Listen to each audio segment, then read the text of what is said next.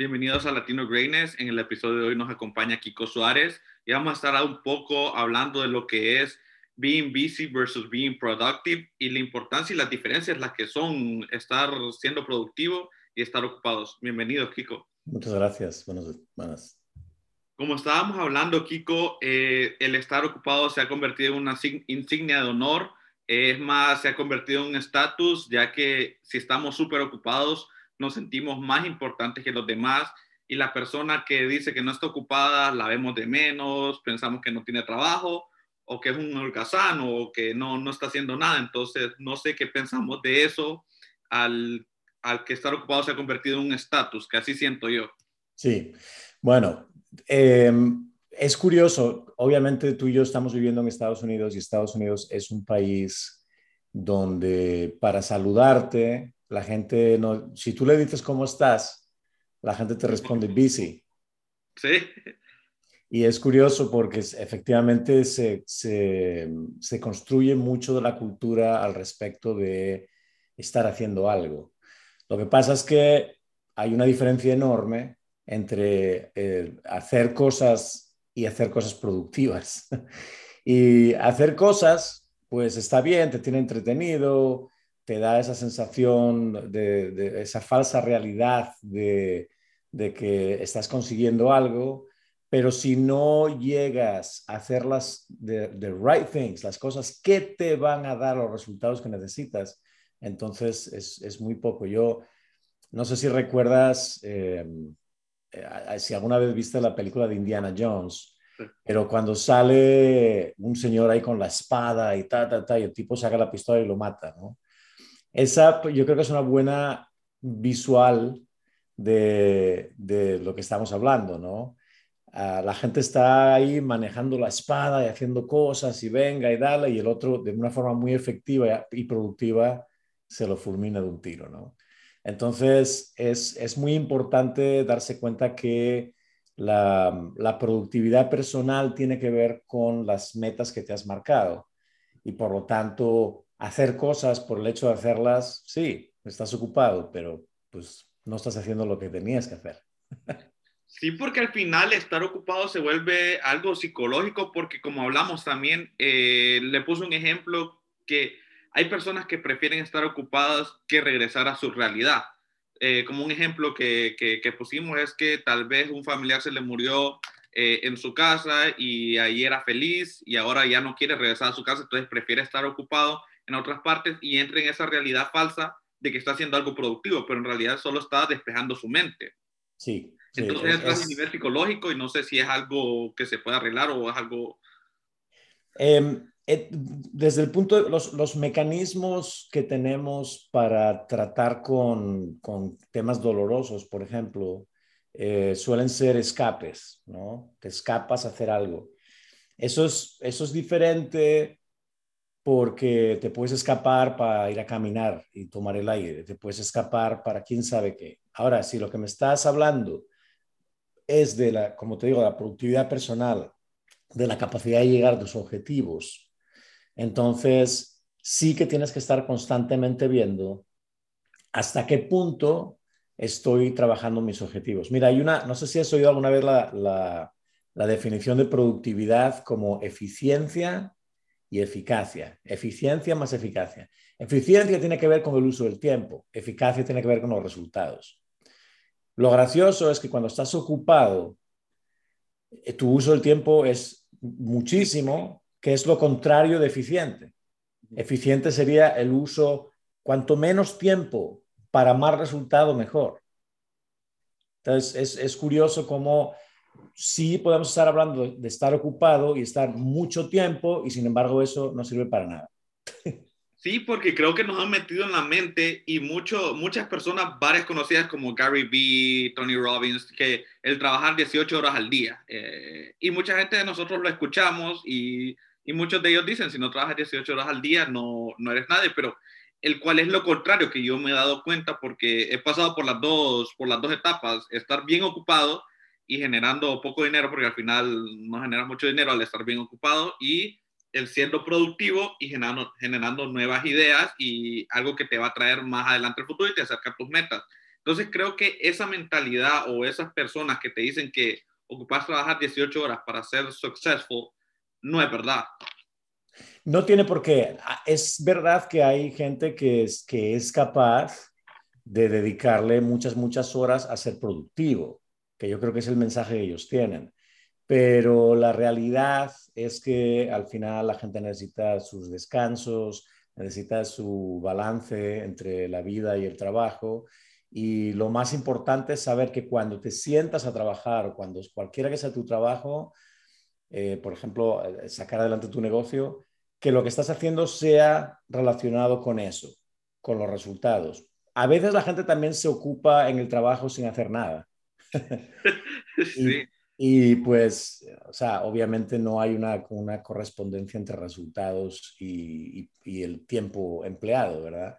Porque la gente pues les pagan y ya. Entonces, pero cuando tienes tu propio negocio, cada minuto que le dedicas cuenta y entonces, como te decía, deberías de ser tiempo empleado para producir resultados. Esa es la gran clave. sí, sí, sí. Sí, porque también hablando de eso, de eficiencia y eficacia, creo que la pandemia nos trajo algo bueno que es el trabajo en casa, que para muchas personas funciona más que trabajar en la oficina, ya que en la oficina uno se distrae, tiene sus amigos y todo, y la eficiencia y la eficacia se genera en la casa, ya que uno está concentrado en el tema y creo que el trabajo que hacía en 8 horas ya la hacen 4 sin que alguien las esté chequeando. Sí, y hay otro tipo de personas, por ejemplo, papás o mamás que tienen hijos pequeños en la casa que les ayuda. O sea, también están siendo muy eficientes y eficaces con su tiempo porque van de la llamada de Zoom del trabajo a atender a sus hijos en lugar de tener que meterse 30 o 50 minutos de commute desde que salen de la oficina y están en la carretera y pierden mucho tiempo. Así que sí ha agregado valor en ese sentido, siempre y cuando la gente sepa aprovechar los momentos que tiene para el resultado que necesita.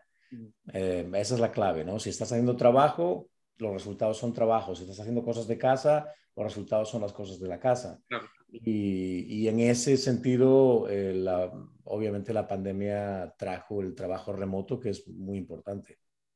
Y hablando de eso, el long term strategic thinking, ¿cómo lo podemos utilizar y cómo nos puede servir para volvernos más productivos? Sí. Bueno, el pensamiento estratégico, la estrategia es cómo ganar. La estrategia es nada más cómo se gana, de qué manera voy a ganar. No tiene otro sentido. Entonces, si lo único que juegas es al corto plazo, pues tienes un problema de que una cosa te puede sonar o te puede saber a victoria y al final no te diste cuenta de big picture, ¿no? No viste la, la batalla completa, ¿no? Entonces, el long-term strategic thinking es más una capacidad de pensar de una forma más holística, más integral, si quieres, de cómo ganar. Y eso lo podemos tratar en otro episodio porque el tema de estrategia y el tema de pensamiento estratégico son muy importantes y hay gente que piensa que la estrategia es una pérdida de tiempo porque no estás haciendo. Y esto es como decir que el general que hizo la estrategia no estaba pensando en ganar. Claro que estaba pensando en ganar. Lo que pasa es que los Más tiempo. soldados van y pelean y el general se queda mirando y viendo si verdaderamente están ganando o no. Es una gran diferencia. Okay. Y por último, regresando al tema de la productividad, se habla mucho de la semana de 4 días laborales, que se ha dado en muchos países ya, Bélgica, Inglaterra, creo que esta semana ya está entrando en eso, y se va a dar en California, en uno de los ¿cómo que se llama? Estados más importantes para la tecnología. No, no sé si de verdad va a funcionar eso en países como Estados Unidos o Latinoamérica, o es algo que no podemos hacerlo. En Estados Unidos, en otros estados que no sea California, va a ser un poco más complicado porque culturalmente, y así empezamos el podcast de hoy, estar busy es bueno. Sí, es bueno. Entonces, desgraciadamente, ese tipo de propuestas van a ser difíciles. En otros países se valora mucho el equilibrio entre el trabajo y la vida. Y se ha comprobado que se puede hacer la misma cantidad de trabajo en un tiempo comprimido. Esto, no sé si recuerdas, antes, en los tiempos antiguos, las escuelas, yo cuando iba a la escuela de chiquito tenía una jornada de mañana, Ujú. tenía el almuerzo y una jornada de tarde. El hecho de ir a la escuela seguido hasta que te vas a casa es relativamente moderno, es una jornada comprimida. Y se ha comprobado que efectivamente se pueden hacer muchas cosas así. Entonces, una semana comprimida de trabajo puede funcionar muy bien, pero es un tema cultural. Sí, sí, sí, a ese tema también, porque va a jugar un tema muy psicológico que va a costar cambiarle al hustle mentality que tienen aquí en Estados Unidos. Y solo me había gustado tocar este tema con usted, ya que tiene más experiencia acá y pues. Y además nació en Europa. Sí, sí, y esa es otra cosa, porque Europa tiene varios países que no son totalmente socialistas, pero sí, sí valoran ese descanso que tienen. Y no sé si en España es el país donde toman el nap después del almuerzo. Sí, sí, sí, sí. Eso es una tradición que viene de las épocas, sobre todo en la parte del sur de España, que hacía mucho, mucho calor. Entonces, como las jornadas se partían, como te comenté, precisamente porque a la mitad del día, como de 2 a 4 de la tarde en esas zonas, hace un calor horrible. Okay. Entonces la gente rompía la jornada laboral y la retomaba después del almuerzo y después de la siesta. ¿Y es Entonces, funcional? ¿Cree usted que funciona? Ay, bueno, depende de la condición de trabajo. Por ejemplo, hay muchas empresas ya que trabajan, como aquí en los Estados Unidos, 9 to 5. ok. Entonces eso ya no te funciona, no puedes tomarte una siesta. Pero sí funciona un descanso de ese estilo desde el punto de vista físico. Una siesta corta de 20 a 30 minutos es muy buena práctica. Es una práctica que funciona muy bien para recargar. No, y ese va a ser otro tema que tenemos que tocar, ese descanso de 30 minutos a mediados del día. Y no, pues Kiko, creo que han sido buenos consejos hoy de cómo volverse productivo en vez de estar ocupado y que es algo que en conclusión llegamos que es algo, tal vez un estatus aquí en los Estados Unidos que el estar ocupado es importante y algo que también puede ser psicológico, entonces no se sabe realmente a qué se debe que nos gusta estar ocupado. Sí. Pero mira, yo te dejo con una reflexión. Yo siempre pienso que los perdedores están ocupados todo el tiempo y los ganadores son productivos todo el tiempo. Ok, no. Muchísimas gracias, Kiko. Muchísimas gracias. Hablamos pronto.